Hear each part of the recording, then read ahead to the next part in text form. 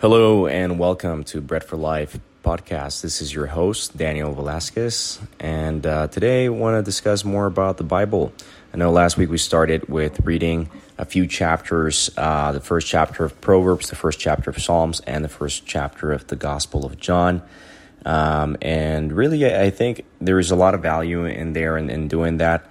I'm sure, some of you were curious to continue to learn and read and explore, or maybe go back and check it out for yourself. So definitely glad that's happening. And the reason is that the Word of God is alive, and it's said to be like a double-edged sword that penetrates to the depths of the soul and to the marrow of the. It's what it says. So deep, the marrow is what we have in our bones.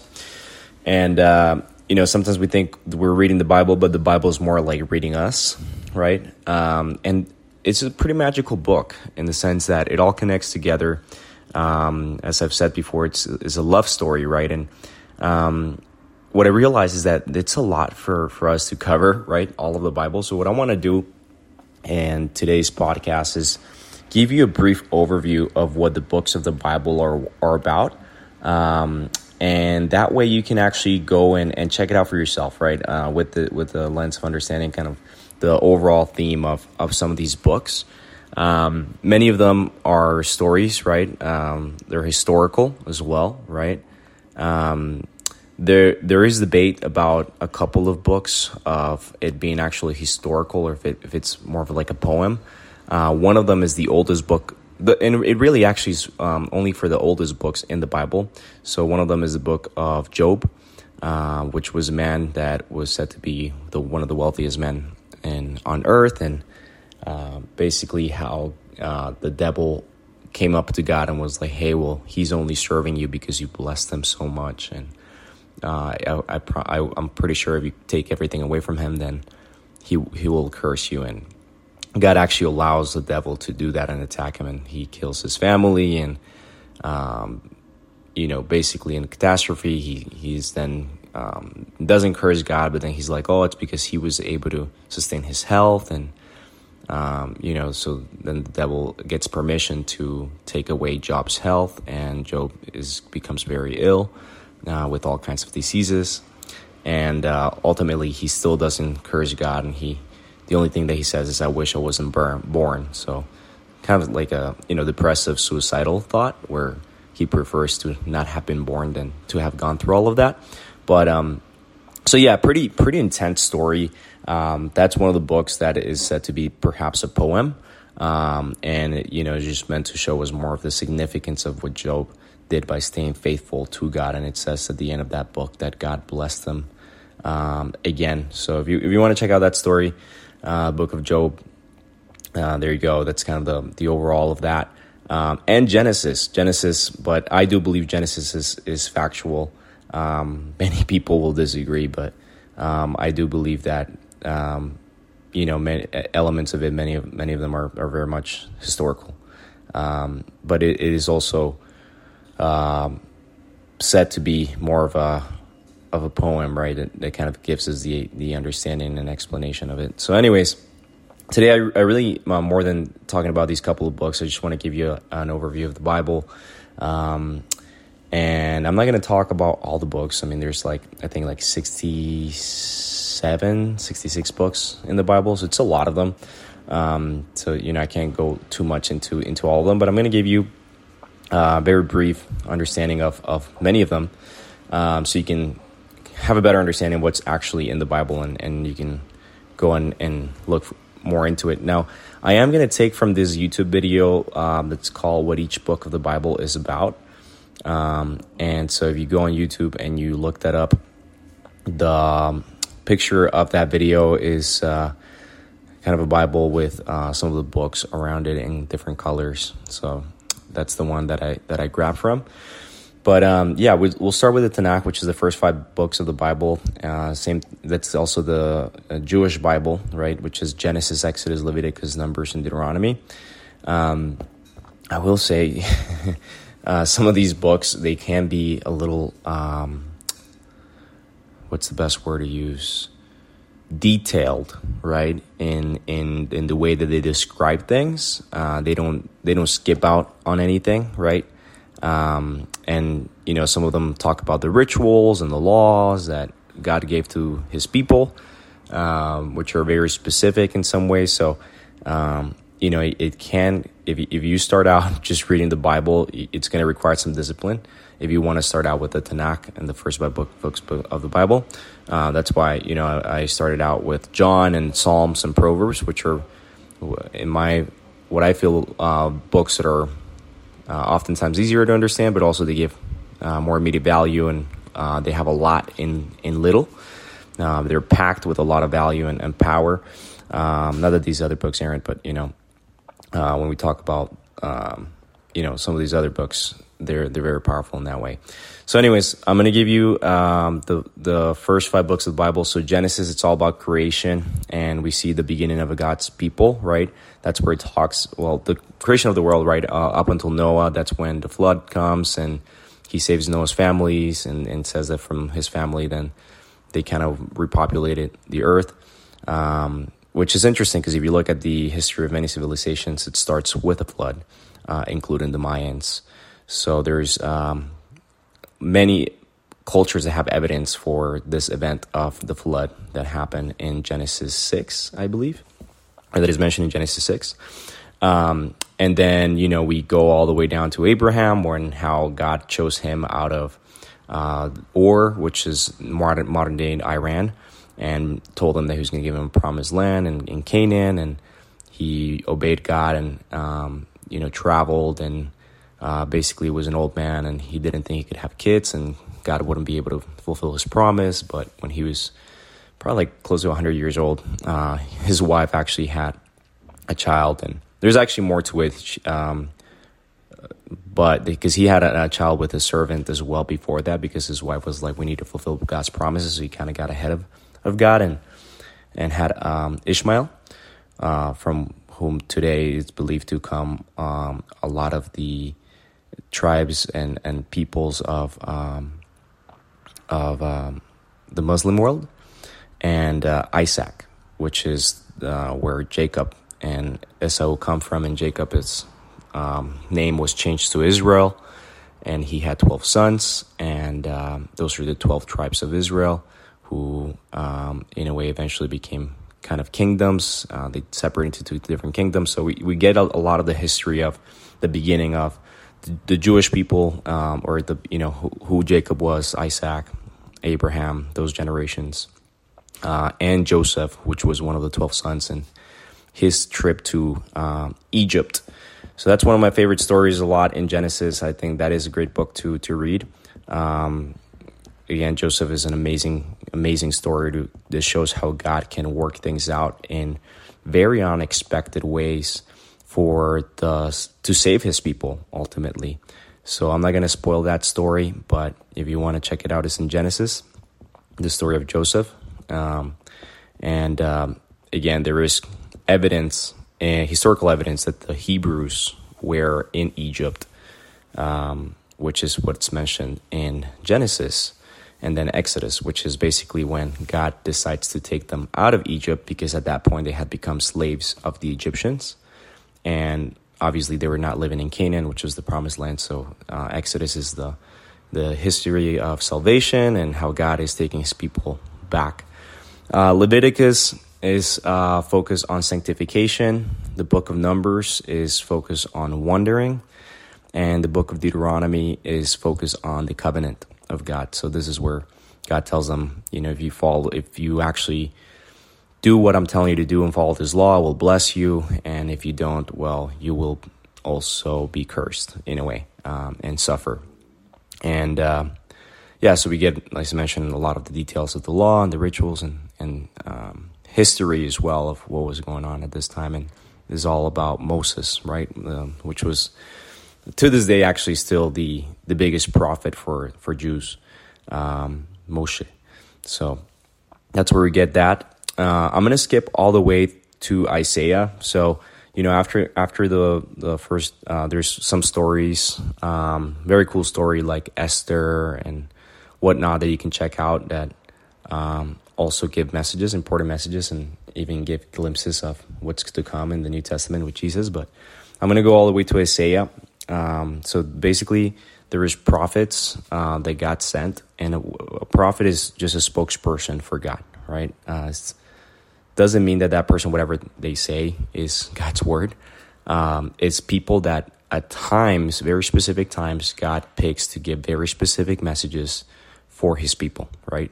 So Isaiah was one of those people, and he wrote one of the longest books in the Bible, 66 chapters, which is funny because, again, there's 66 books in the Bible.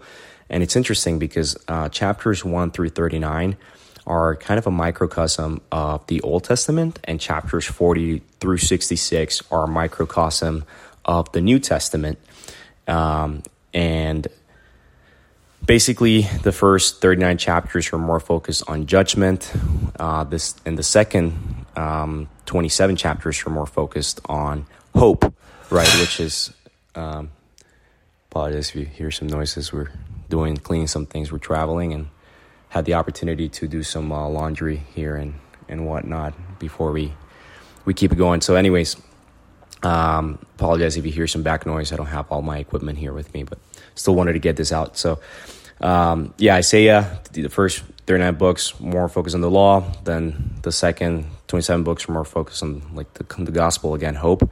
And it's cool because, again, Isaiah was written 400 years before Jesus, but it actually gives a lot of prophecy about Jesus' coming, right? And for example, we talked about the voice calling in the wilderness, right? That's in Isaiah chapter 40. It says, a voice of one calling in the wilderness, prepare the way for the Lord. And that's referencing John the Baptist, who is mentioned in John 1 in the gospel. And it mentions, references Genesis. It references the creation of the new heavens and the new earth that is coming.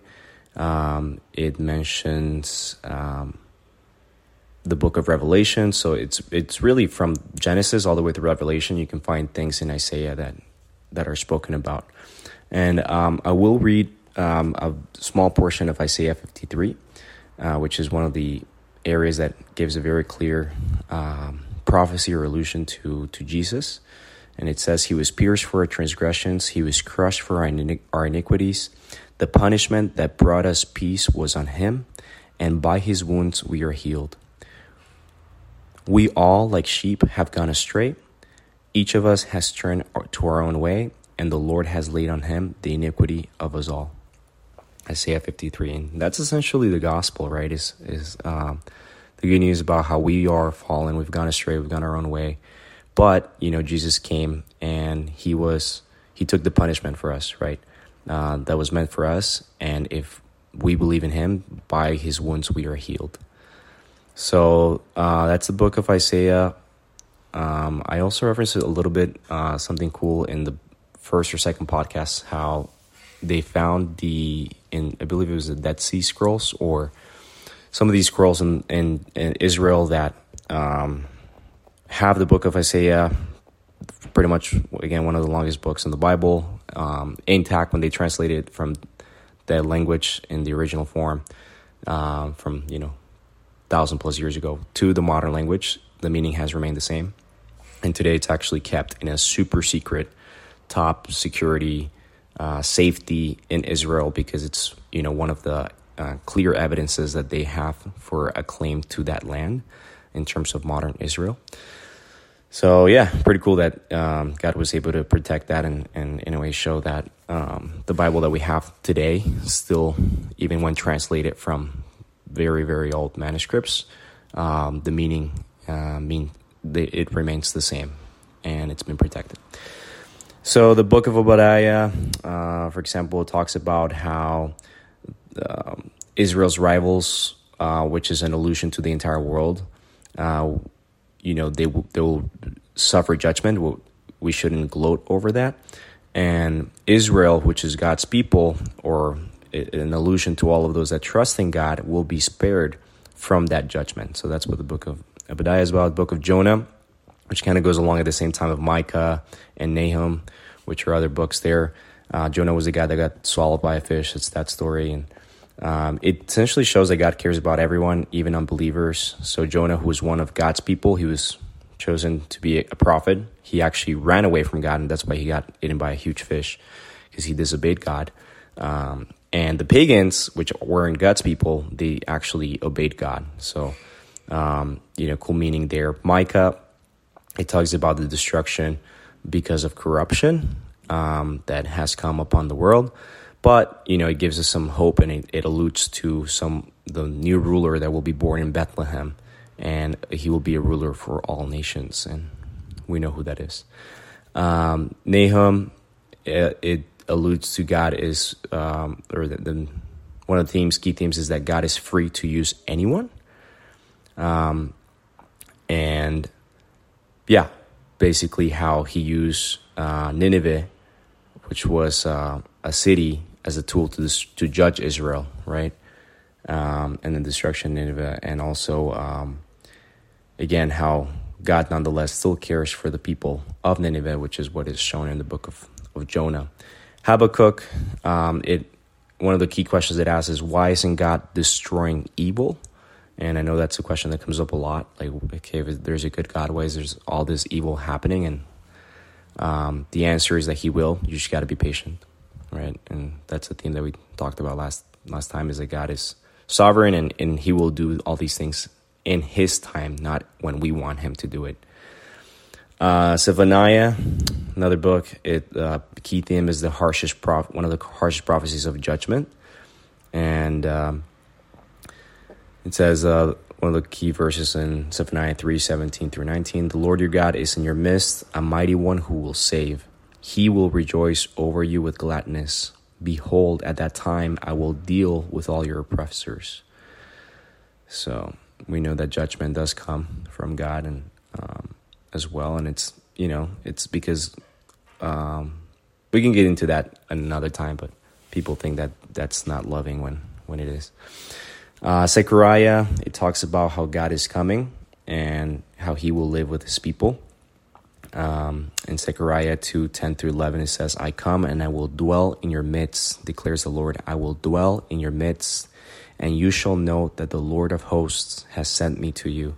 So it's interesting because it's referring to himself, but then it says the Lord of hosts has sent me to you. So he sent himself. The Lord will send the Lord. So to come and dwell with us. So we know that this is referring to Jesus, right?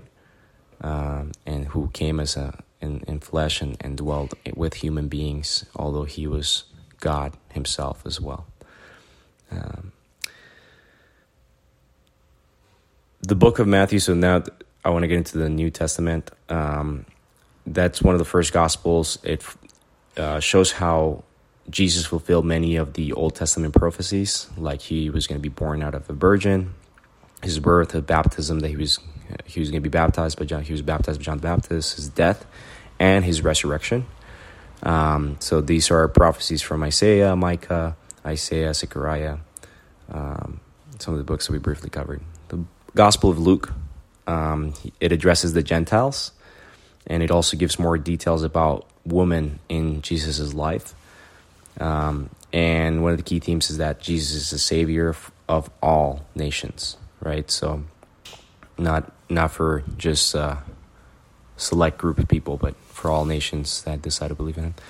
And then John, which is the book that we were reading, gives more of a unique perspective in Jesus, while the other Gospels are focused more on Jesus' kingdom. John focuses more on Jesus himself and who he is. That's why when we were reading, it starts with, in the beginning, there was God, and there was a Word, and the Word was God. The Word was with God, and the Word was God. And this is referring to Jesus himself, and how through him all things were made. So it refers to Jesus as the Word, and how he is God and was with God from the beginning.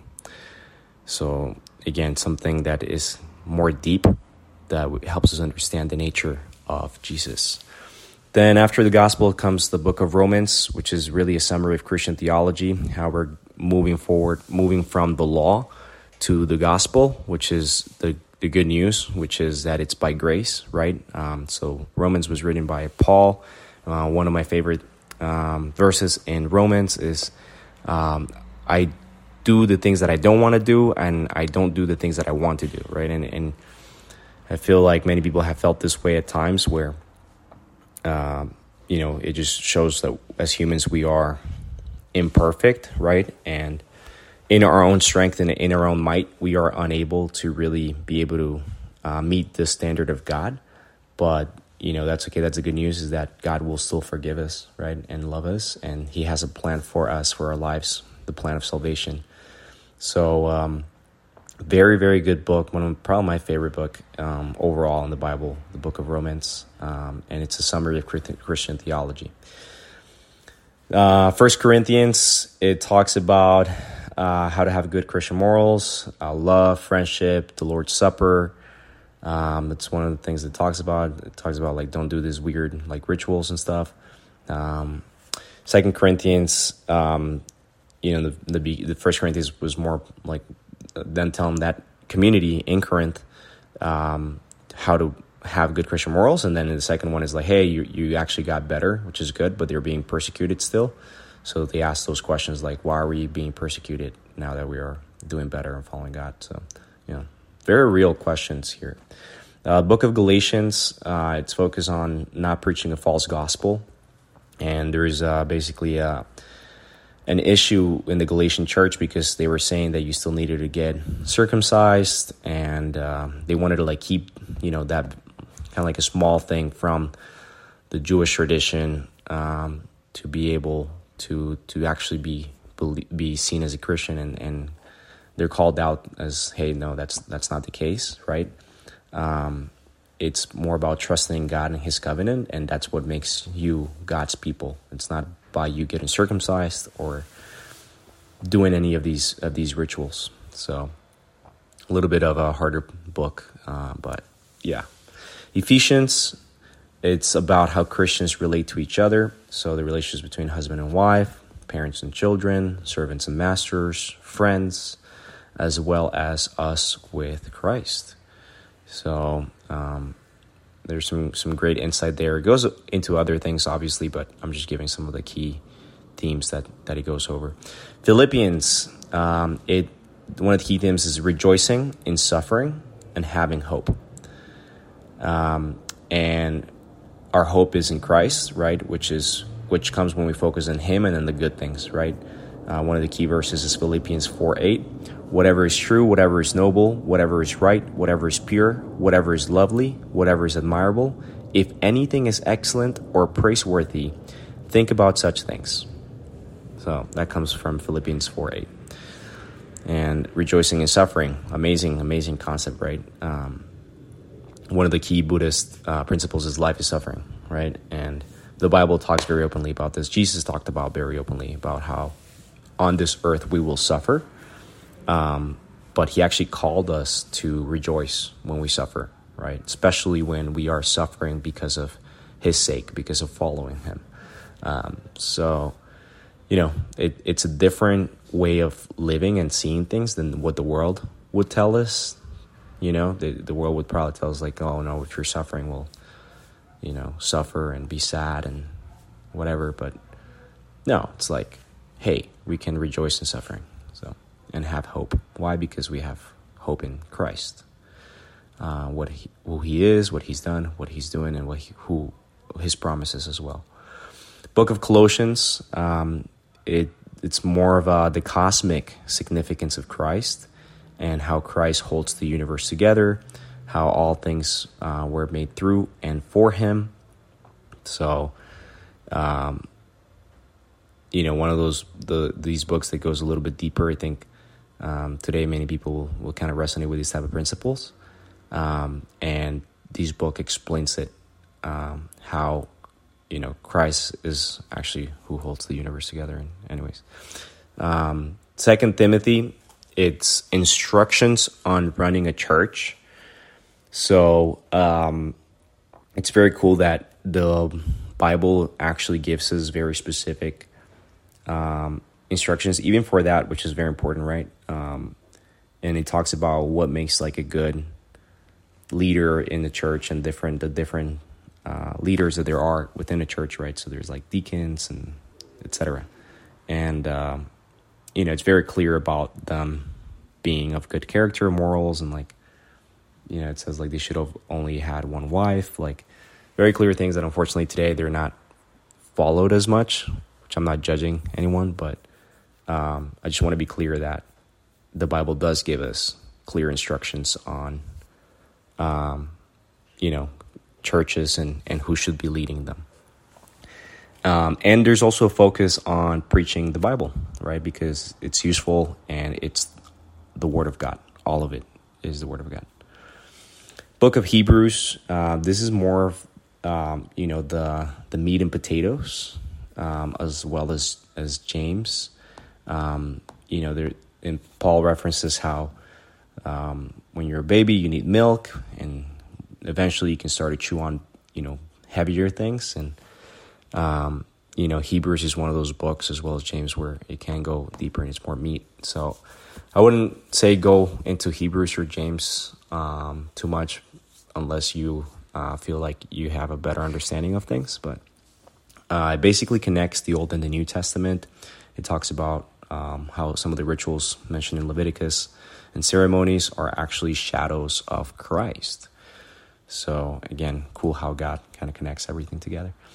And it talks about how no more sacrifices are necessary, right?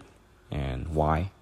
Because Jesus was the ultimate sacrifice. So we don't need to continue to give sacrifices and do these rituals that we're instructed.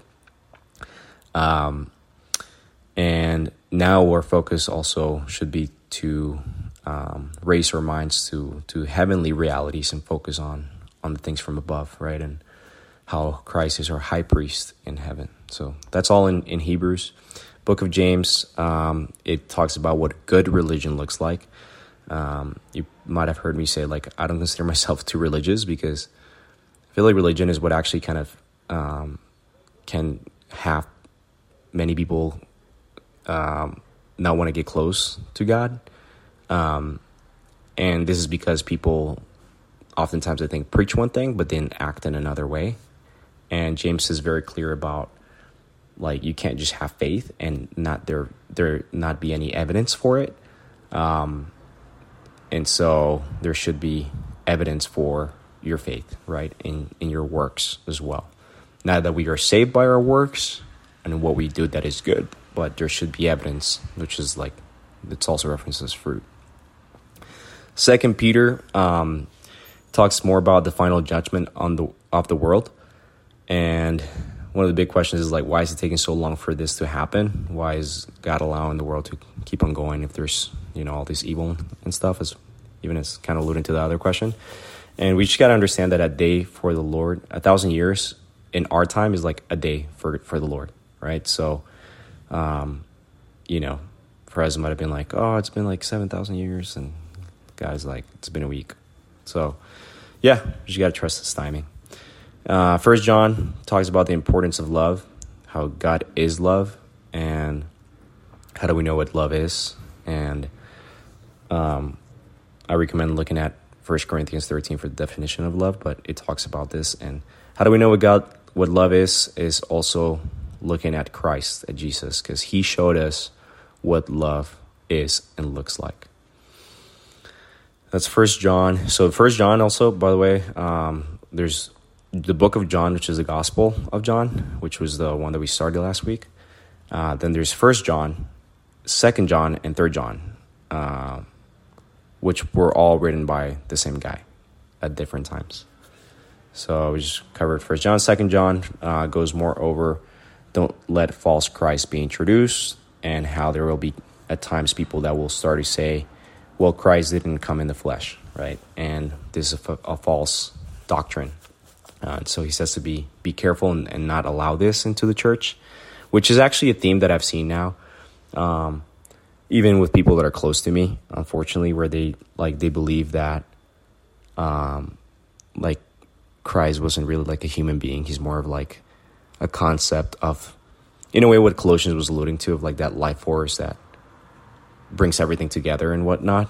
But there's just so much evidence that Jesus was a real human being and that he fulfilled all these prophecies and he came and died and resurrected. Like tons of eyewitnesses that saw him resurrected, and also many people that died, like were put to death, basically murdered,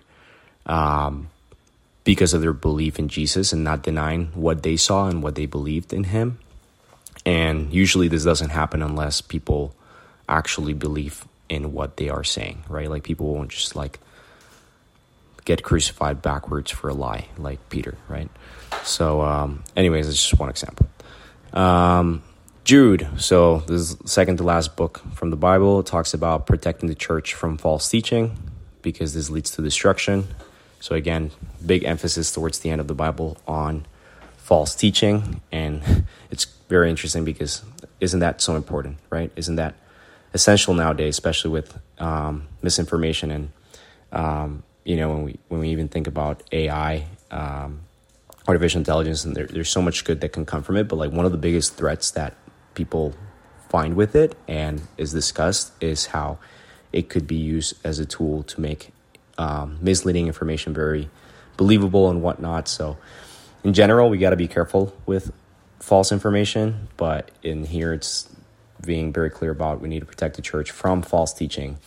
And another of the signs that was said by Jesus and in the book of Revelation, there will be many false teachers at the end of times, which I think is what we're seeing nowadays.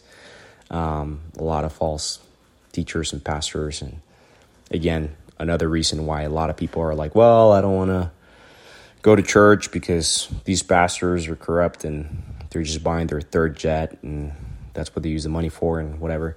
It's like, yeah, like these people do exist, but it's, in my opinion, very silly for a person to say, hey, I'm not going to have a community not seek a relationship with God or get to know what the truth is, because a human being that is corrupt is being corrupt, right? And is using it for their advantage. So, yeah. And then the last book is the book of Revelation. And basically, moral of the story is God wins in the end. He will make all things new. And it's very symbological, this book. So I wouldn't recommend you just kind of like start reading it without getting understanding from the book.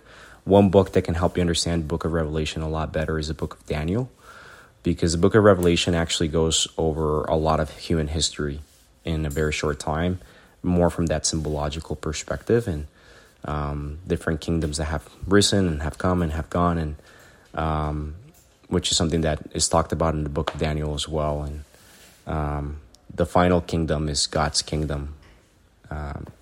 And we are right now approaching that final kingdom because there's a lot of evidence that we are in. The book of Daniel talks about the different kingdoms, and the last kingdom, which is the kingdom that we're living in. Then it says that a rock is cut out from heaven. It destroys that statue, and it establishes itself. It grows into a huge mountain. It takes over all of the earth, and that is the kingdom of God that will be established on earth for 1,000 years. And there will be a city called the New Jerusalem, and all of God's people will live there in peace, and Christ will reign. So, yeah. That's the kind of full synopsis of the history of God's people, and it's cool that God can reveal to us. That's why it's called Book of Revelation, even what will come in the future. So, if you are interested to learn more, I definitely, as you know, encourage people to seek this and read the Bible, pick it up for yourself. I just don't think it makes sense for me to read the whole book, all these books and all scripture. I mean, I might do that from time to time, but if I think there's something that could be important from there. But, I think it also needs to be your own desire to do that. And since I'm traveling for the next few weeks, I'm not going to be posting anything. Could be a month until the next podcast. But during this time, I just encourage you to open the Word of God and and check it out, right? And there's a lot that you can gain from that as well. So hope this serves you well, and until the next time, love everybody. Bye.